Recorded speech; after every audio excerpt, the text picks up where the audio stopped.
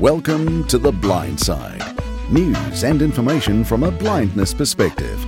Here's Jonathan Mosen. Nice to have you with us once again as we draw towards a conclusion of our election series. The election here in New Zealand is happening on the 23rd of September, and we've got another political interview today with Ria Bond from New Zealand First.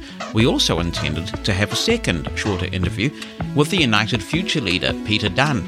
Now, for those who are following these podcasts from outside of New Zealand because you're just curious about how another country works, you may not be aware that we have had an extraordinary election campaign this time around.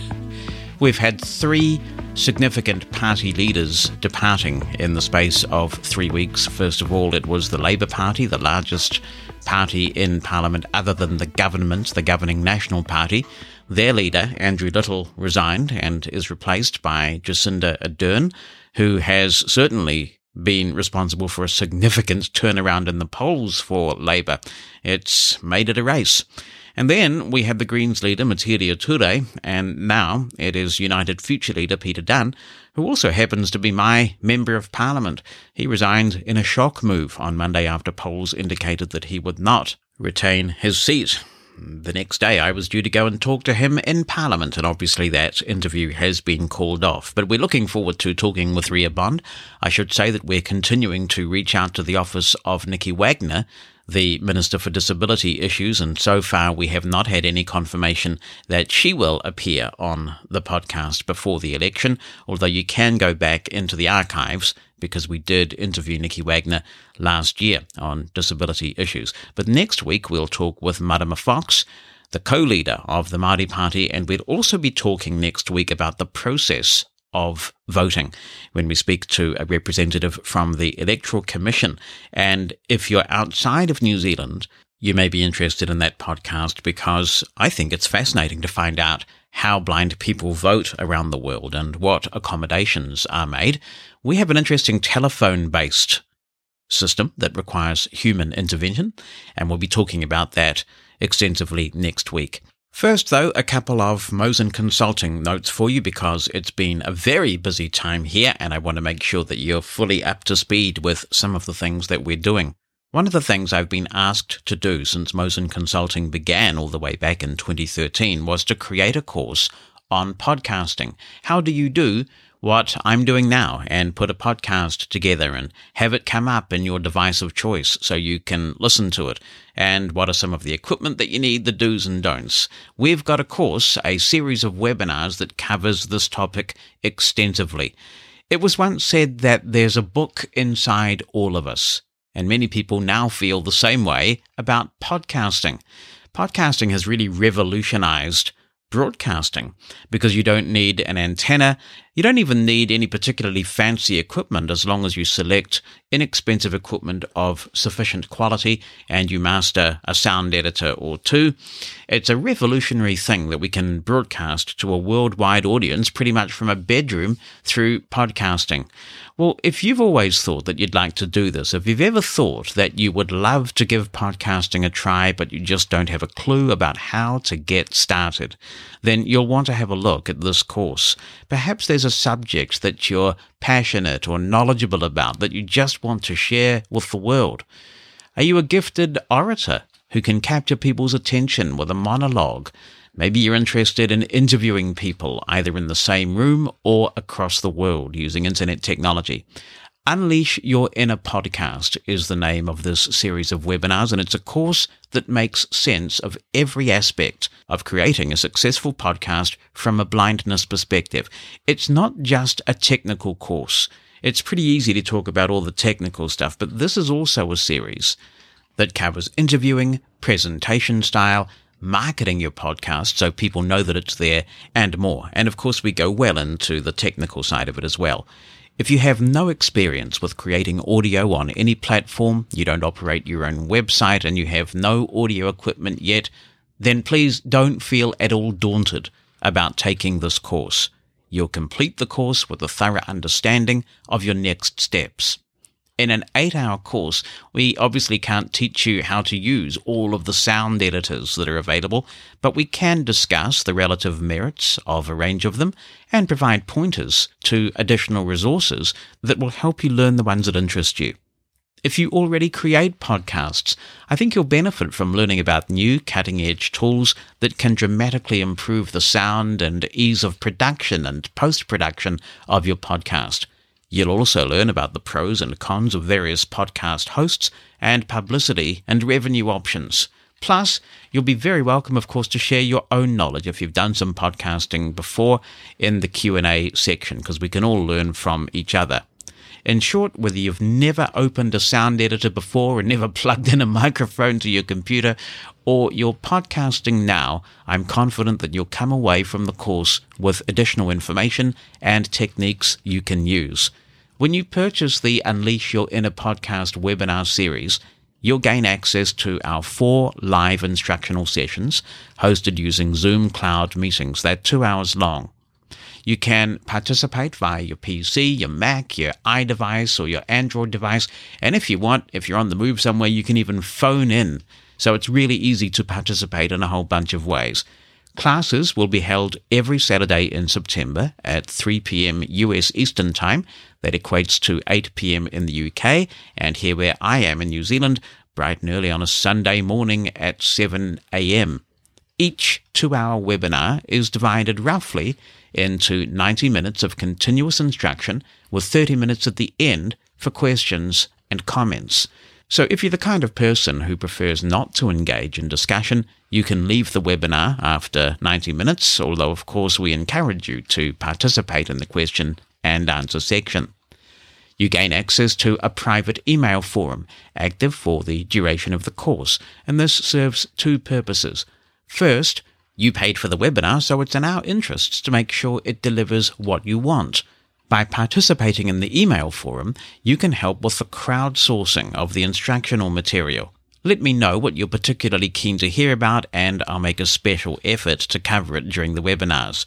I'll also be actively answering questions via that forum. And finally, you also get access to a VIP area of the Mosen Consulting website. And from here, you'll find links to resources that we mention in the course, and you can download each session in case you couldn't attend live, or maybe you just want to keep it for future reference and hear it again. Unleash Your Inner Podcast comprises 8 hours of quality webinar content, and it's available for purchase right now for $80 US. So that's only $10 for every hour of webinar, plus you get the audio files to keep, and you get that forum where you can ask additional questions.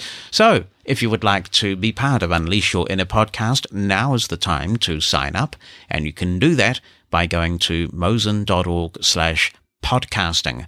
That's mosen.org, mosen.org/podcasting. You can pay with any major credit card, or it's even easier to pay with PayPal. You'll get instant email confirmation, which also gives you information about that VIP area of the Mosen Consulting website.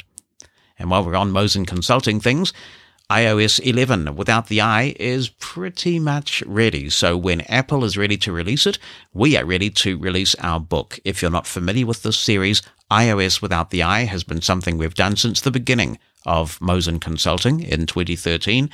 And it's a series that focuses exclusively on what's new in the current version of iOS from a blindness perspective. So this is not a getting started guide for iPhone.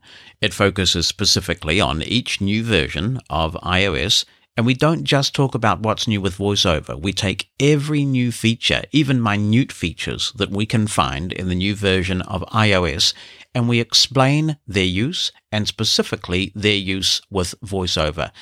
As I record this, iOS 11 without the I is coming in at 102 pages, and there may be a few more pages added before the book is released to you. Now, in the past, with the iOS without the I series, we've made pre-orders available so that people can order ahead and know that just before they get to install the new version of iOS, they will have this book.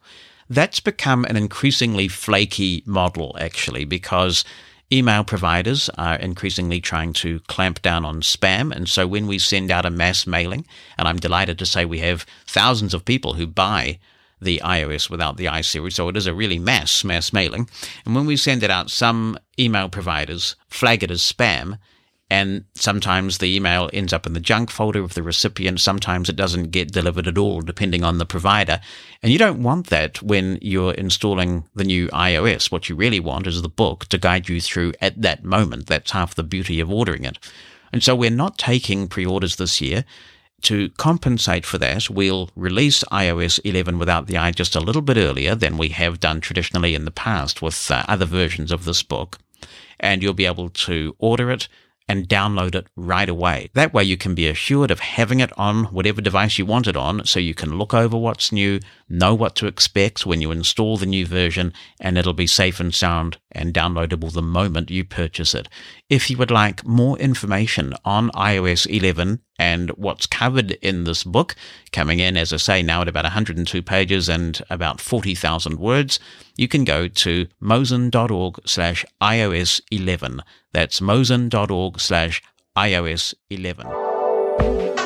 It's time to hear from this week's featured guest on The Blind Side.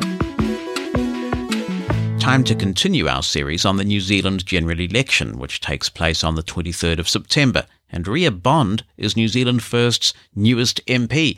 She came into Parliament on the party list in 2015 after New Zealand First leader Winston Peters won the seat of Northland, therefore changing the proportionality of Parliament.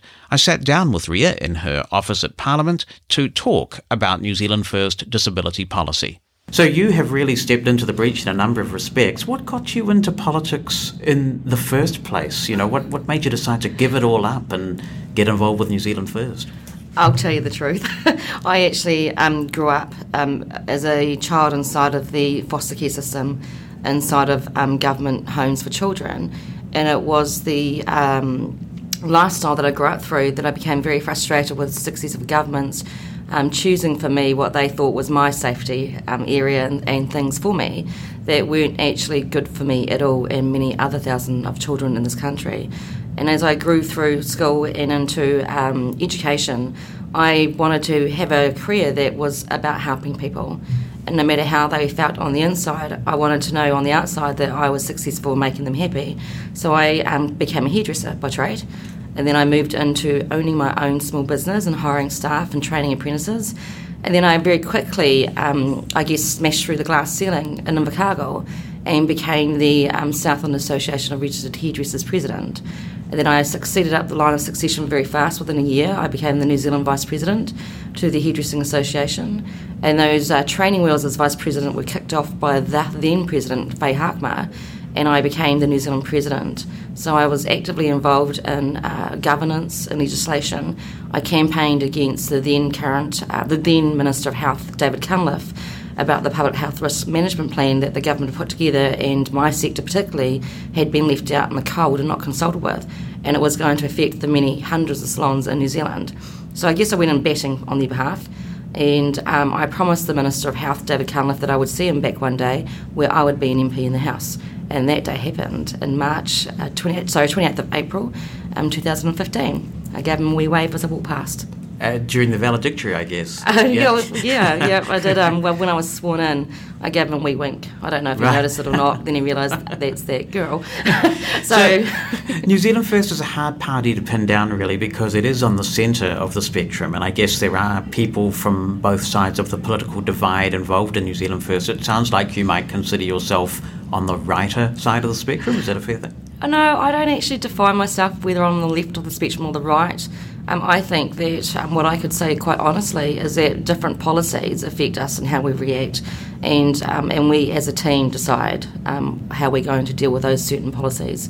So I think fundamentally about making sure that anything that I work with is right on the right. When I say right, it's good for New Zealanders. Do you think that your background, having come through the foster system, having really had a kind of a rags to riches story in some ways, does that give you some empathy, do you think, for people with disabilities who often face challenges to get recognised and pull themselves up and fulfil their potential? Absolutely. I think that because I do come from what I call the hard school or the knockoff school of life, that it does give me a certain ability to determine very quickly how people that do not have, an even pathway, how they are unfortunately mistreated or not thought of. And that's one of those special abilities that I feel quite fortunate enough to have. But yes, I do have empathy for people with disabilities. Yes, if there's an invisible group of people in society, it tends to be disabled people. You don't find them in the media. You only have one of them in Parliament. That they're not that visible, really. What can be done about that? I'm glad that you brought that up, actually, because where I live in Invercargill, I very rarely see anyone with a disability out in the streets. And I questioned why that was, and I realised that we have a lack of accessible housing for people with disabilities. We don't have enough houses that are currently on the stock, within our stock, that looks after certain people with certain needs that have disabilities. We don't have actually a good transport system where those houses can just go past those people with disabilities and get them out of their home into our community. And I spoke to a panel, the DPA actually, and brought this up and said that the more I work within the disability sector, the less I'm actually seeing people with disabilities, and I felt quite sad about that. I felt that in terms of children within our schools, for instance, with disabilities, that our schools are not geared up enough to actually help them, and that we have to have actually inclusive education for children with disabilities, and they need to be resourced properly. And that goes right through to universities, and that also goes right through to shopping malls, because I fundamentally believe that we have 1.1 million people with disabilities in our country, and it is an absolute shame and a disgrace that they do not have equal accessibility to my community, to your community, to everybody's community, and we need to fix that.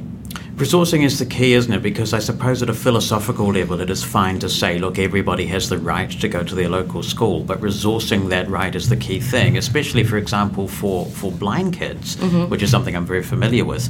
They need to be able to be taught how to read and write Braille, which is a format in which most teachers in the school system in this country are illiterate. And so if you're going to resource special education properly for blind kids, that involves significant resourcing in the form of special education teachers. It doesn't look like we've quite got that right at this point. No, we haven't, and that's a real shame. So what Tracy Martin, our education spokesperson, has actually done is she's actually provided an update to our education, and our feeling across our caucus is that New Zealand First does have common sense solutions for issues, and Tracy's inclusive education policy cuts fundamentally right to the heart of that very issue that you've just talked about. We believe that our children should all be set up to be successful within schools, and right now the current level of resourcing that they have simply doesn't cut the mustard. So we're quite proud that our inclusive education policy will actually work towards actually rightening that wrong. So does that mean a specific commitment to resourcing more teachers, employing more teachers, training more teachers? Absolutely. Yeah. Okay. Especially with our high needs students, and that's just not happening now. And I know that the Education Select Committee went through looking at how they could support children with learning difficulties, and the Green Party and New Zealand First actually amended that and added to that to make sure that the committee, in no uncertain terms, was aware that New Zealand First is very committed to resourcing our teachers and our special needs teachers as well. You have a background in the voluntary sector and have been spokesperson for New Zealand First in that area for a wee while. And of course, the voluntary sector is pretty pivotal to the provision of disability services. I wonder whether you think that's sort of fair. It just seems to me that a lot of disability organisations and services have evolved by accident, that some of these older organisations came to be at a time when philanthropic church-based organisations did a lot, and then in the 1930s the welfare state came along. But these organisations had already been established in some cases before then. I just wonder whether disabled people might be too reliant on voluntary organisations for what are core fundamental services. I understand your point there. I can hand on my heart say that I think that people with disabilities have to also have independence, and that's really important to them.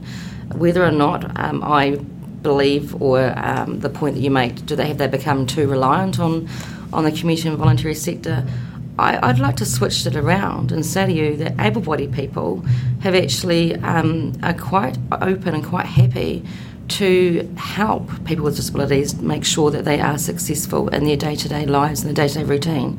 I don't believe that the people with disabilities rely on our community and volunteer sector at all. I think actually that we, this is me speaking, that we don't do enough actually to ensure that there is an absolute equal opportunity of accessibility for people with disabilities. I think that they might find it hard. I know that I've dealt with constituents that are deaf and blind and people that have other disabilities like dyslexia, that they feel that it's not easy actually for them to access support and help, that they still struggle day to day with doing something simply like going into WINS and asking for a review of their benefit entitlements, and they are quite happy that they find the right advocate for them to go into WINS and fight on their behalf when they find it hard to articulate what it is that they require inside of that meeting. I think that the problem behind the community and volunteer sector is that their funding model for decades actually hasn't increased, that they've been capped and unable to fulfil completely what the needs are of our disability sector. And I think too that the actual lack of funding and the struggle out there is really real for our community and volunteer sector, and it's not a good model that we've currently got now. If anything, that model actually is a disadvantage to people with disabilities. How would you respond to those who say that the trouble with a lot of voluntary service provision is that you essentially make disabled people the recipients of charity for what should be services that are provided as of right, and that when you start to look at reasons for the high unemployment rate, the low participation rate, the low inclusion, one of them is that for these voluntary organisations to get the funds that they need to provide the services that are so badly wanted, they sometimes have to resort to some pretty dodgy fundraising techniques that don't portray disabled people in the best light just so that they can compete with, say, starving kids in Africa and other worthy causes. That there are some services that just ought to be provided fully by government and not at the discretion of volunteers. I understand what you're saying. I want to say that first, that this, specifically to what you're asking me, is that this is a human rights matter. I believe that the current situation that we find ourselves in, that we are relying on our community and volunteer sector, and that it's not at the forefront of this government, is because this government lacks actually understanding of not only our disability sector, but also how our community and volunteer sector can go hand in hand. I want to share with you a story actually that I heard and was told to me in a panel about a young lady that wanted the right to be educated, that wanted the right to live a full life, to actually earn an income for herself. And I've met many other women and men just like her that find it an absolute struggle within the workplace when they've got a disability, that actually want to and can actively participate in our workforce to help grow our economy. I think that the disability sector is a sector that has actually unfortunately been looked over by this government, because they have a huge workforce potential that could actually be out there in the workforce if we have the right model set up for them, and currently we don't have that available here in New Zealand. So I've kind of shifted away from what you've the point that you just shared with me. I think that it's quite crucial that we all have a better understanding, that we take off we take away the looking glass and actually provide accessible policy that is fit for purpose to ensure that our disabled sector can fundamentally participate in the workforce. So what would you like to see the government do that it's not doing at the moment? Of course, they've just completed the New Zealand Disability Strategy consultation process, and as a result of that, employment is considered to be a high priority. What's not going on that should be going on? I think I will touch on the fact that what do I think the government should do.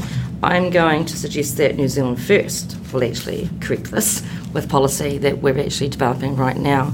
It's important, and I think it is really important that as a party or politicians that we've got to understand the value of a disabled person and what they can actually give to our country. And I think that if you don't understand that and cut to the chase, then you're just going to continue to develop policy that's actually going to structure up the disability sector to fail. So I don't believe the government actually is capable of setting up a policy for disabled people that will set them up to be successful. And if they did have the capability, then for 9 long years, what have they been doing? I do want to refer back to the disability review that's been completed. And I was actually just reading with the strategy some of the comments actually from participants that have been at the panels that have said that some of the review and some of the comments that have come out of there is actually they don't believe actually is completely right, that they believe that sometimes more able people get together and do a review and then put their best knowledge to how to help with the disability sector, but they fundamentally don't get past go by actually having accessibility at the forefront, and I think that's important. What about the disability agencies themselves walking the talk? You may have seen there was a very interesting article a few weeks ago in the New Zealand Herald where they highlighted the views of a couple of people involved in the deaf sector, where they said that the problem is that a lot of these organisations are not actually walking the talk themselves and employing people with their own disability in any kind of senior management role. And I know firsthand, for example, that the Blind Foundation has far fewer blind senior managers now than they did 20 years ago. If these agencies aren't coming to the party, what hope is there for the rest of the country? Yeah, it's a tricky one because I don't like to act like a carrot and a stick person. That's just not me. I did see that article, and when I read it, I frowned because I sat there and I understand where you're coming from. If we're not talking the talk and walking the walk, then how is it credible that people with disabilities, how is it credible that they can actually aim to achieve to be on governance boards and the likes of those positions? I don't want to specifically target any one agency. What I'm interested in is ensuring that they do support the core services and objectives of that organisation to the end user, which is the person with a disability. I do think it's important that we don't rule out people that are quite capable of going into those roles. We, I guess, if I can say so honestly, it would be despicable if the organisations that you've mentioned did not on purpose target to have a person with a disability into those roles. I did find that concerning, and that is something that I have written down, talk and discuss more with those people in those positions for those organisations to see if I can get a better understanding of why they're not endorsing people into those core roles. Because it just wouldn't be done, would it, for people in Māori organisations not to be in the majority, if not entirely Māori, or for women's organisations to employ a bunch of men, and rightly so. And yet a lot of these agencies seem to not want to employ articulate people who have the disability that they serve, I think in some cases because they're worried about troublemakers, and you're having able-bodied people who are doing quite a bit of patch protection, and nobody wants to speak up against that. Yes. And I wonder whether there might be a case to be made for some sort of sanction system that said, look, we will at least give priority to organisations. It's like sort of whānau ora, for example, or other affirmative action plan, where if there is a program that's produced by Māori for Māori, it's likely to get a more favourable funding appraisal than one that is not, because that's what self-determination is about. I wonder whether you think that might be an approach to take to at least incentivise this by saying, look, we'll give priority to by the disabled for the disabled organisations. Yes, I totally understand your point that you're asking about. What I did find and have found through being fortunate to attend some of the disability panels I've been speaking on is one of the questions I asked, and it was about this too, about opportunities for people disabled with a disability to get into the workforce, is in these key areas, where are they? Are they putting themselves forward? How can we help to change that barrier that they're facing right now? And I've walked away from some of these panels and given it a lot of hard thought, really reached inside of myself and thought, how can I, as a person, as a member for Parliament for New Zealand First, how can I actually ensure that there is equality into the workforce with people with disabilities? And I'm actually really quite proud, and I feel quite privileged to share this, is that I've actually going to be next week laying down some updated new policy for New Zealand First Caucus to consider that goes some way, and actually a long way, to ensuring that accessibility into the employment world is a fundamental factor in making a difference. When I asked my caucus to support my updated policy for people with disabilities, I've heard a story, again throughout the panels, of a gentleman that aimed high in his life to receive a qualification, to earn his own money. And I heard about the terrible incidents of when he could see the interviewer's face just masking over because he was in a wheelchair. He didn't put that in his CV, and he explained how that made him feel. And I don't want that for people with disabilities. I don't want them to walk into a job interview and watch that mask close over with people that don't have a disability. And I think that I feel privileged and humbled, and I'm hoping that the disability sector will also see that there's been a lot of heart put into this policy, because I care. I want to make sure that people with disabilities get treated equally. All the legislation in the world can't change those attitudes, can it? No, I can't, but we've got to shift and challenge ourselves as individuals that we have to do what's right. We have to be actually... We have to do the right thing. We have to educate. Education is key for non-disabled people.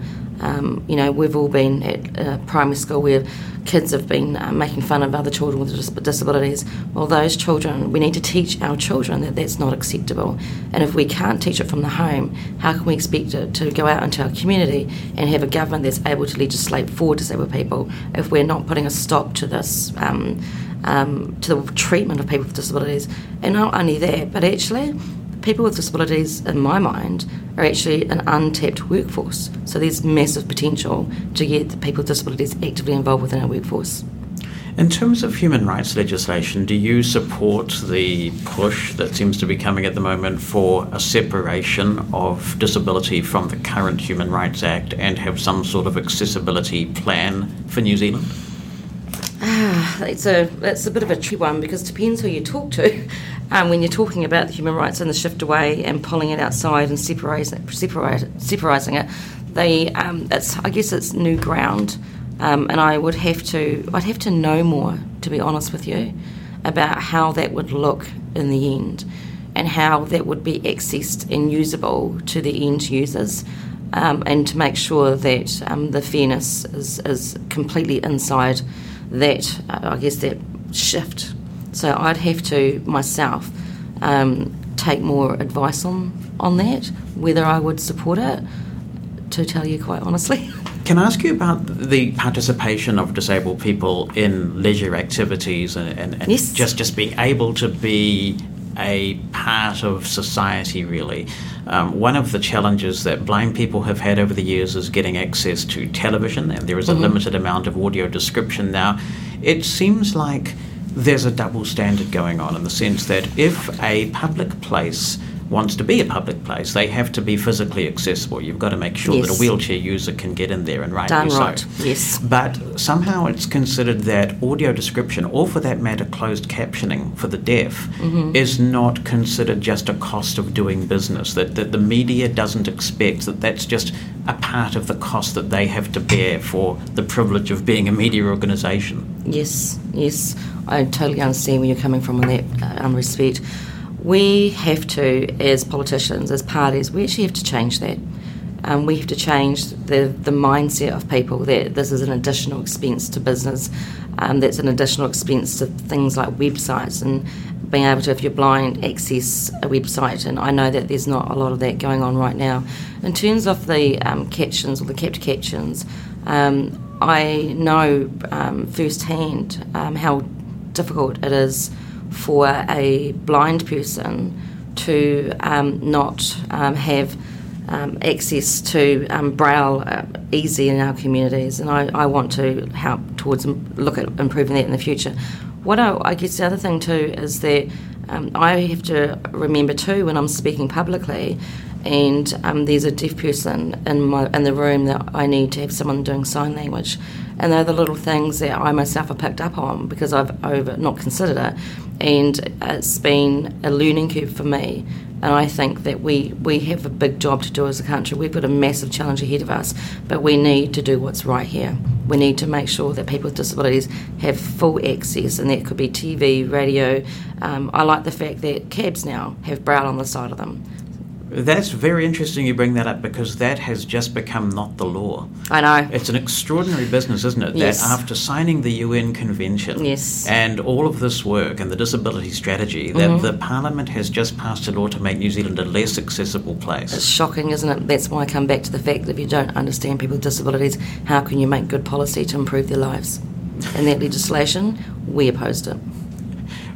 What do you think the answer is in terms of the audio description and closed captioning? Would New Zealand First support additional government funding for that, or do you just consider that that's a cost of doing business in New Zealand, that businesses should do that?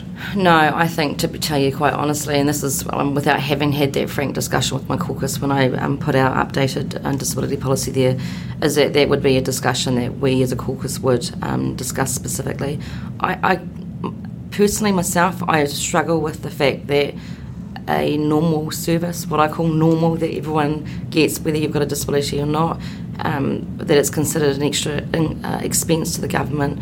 I'd like to see us, as I said, shift it the way that we're thinking and make sure that we have in place every area accessible for all New Zealanders with a disability or with a non-disability.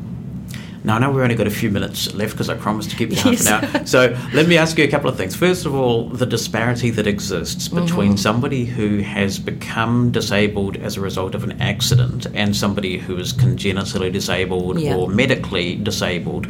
The Woodhouse Commission said a very long time ago now that should be addressed over time, and it would be a huge financial, social policy commitment, and nothing really has been done. Is New Zealand First of a mind to progress it, or do you think it's an issue? I do think that's an issue, and as I've been out on the street talking with people, that's been brought up quite a few times. And we've actually going to be releasing some election statements soon, actually. And part of that is the fact that what was said was if it didn't change, if the situation didn't change within 6 years, then a commission for disability would be the way to go. And I can actually tell you that from discussions that I've had with Barbara, that the New Zealand First would support that. And finally, I just wanted to give you the opportunity to tell me anything else about how you think New Zealand First would be able to assist to make New Zealand a better place for people with disabilities in New Zealand, if people are considering who they should vote for. Okay. Can I say that we are a party that puts the needs and thoughts of New Zealanders first. We are a party that believe in equal opportunities. We want to make sure the policy that we have actually is fit for purpose for all New Zealanders. And part of that is actually recognising that we currently, at the moment, have 1.1 million people that don't have accessibility like I do. They don't get to go on a date like I do. They've got to have 2 or 3 factors put in place first. They don't get to go to the movies like I do. They've got to figure out who's going to take them there, who's going to actually buy the ticket for them. And I find that personally for me, it's wrong. So I, as an MP, want to make sure that I work long-term towards improving that, to make sure that people with disabilities are treated just like me, because it's actually quite sad that I don't see 1.1 million people in my community or in this country because they're stuck at home, and that's simply not fair, and I want to help towards breaking those barriers. So New Zealand First is on the cross benches at the moment, as it were, but you might be in government after the election, potentially. Who do you think would make the best Minister for Disability Issues? You've seen them all. Of course I'm going to say myself. Yeah, okay. Fair enough, but that's probably the safest response, isn't it? Yes, that's right. You can't blame a guy for trying. No, good on you. I really appreciate you giving me some time, and of course people will be able to find out, are you intending to put out a complete disability policy on the website? Is that the plan? Yes, once it gets approved from caucus, then it'll go through the process of being put up on the website. Excellent. I really appreciate your time. Thank you so much. Thank you. Thanks for listening to The Blind Side, a production of Mosen Consulting. On the web at mosen.org.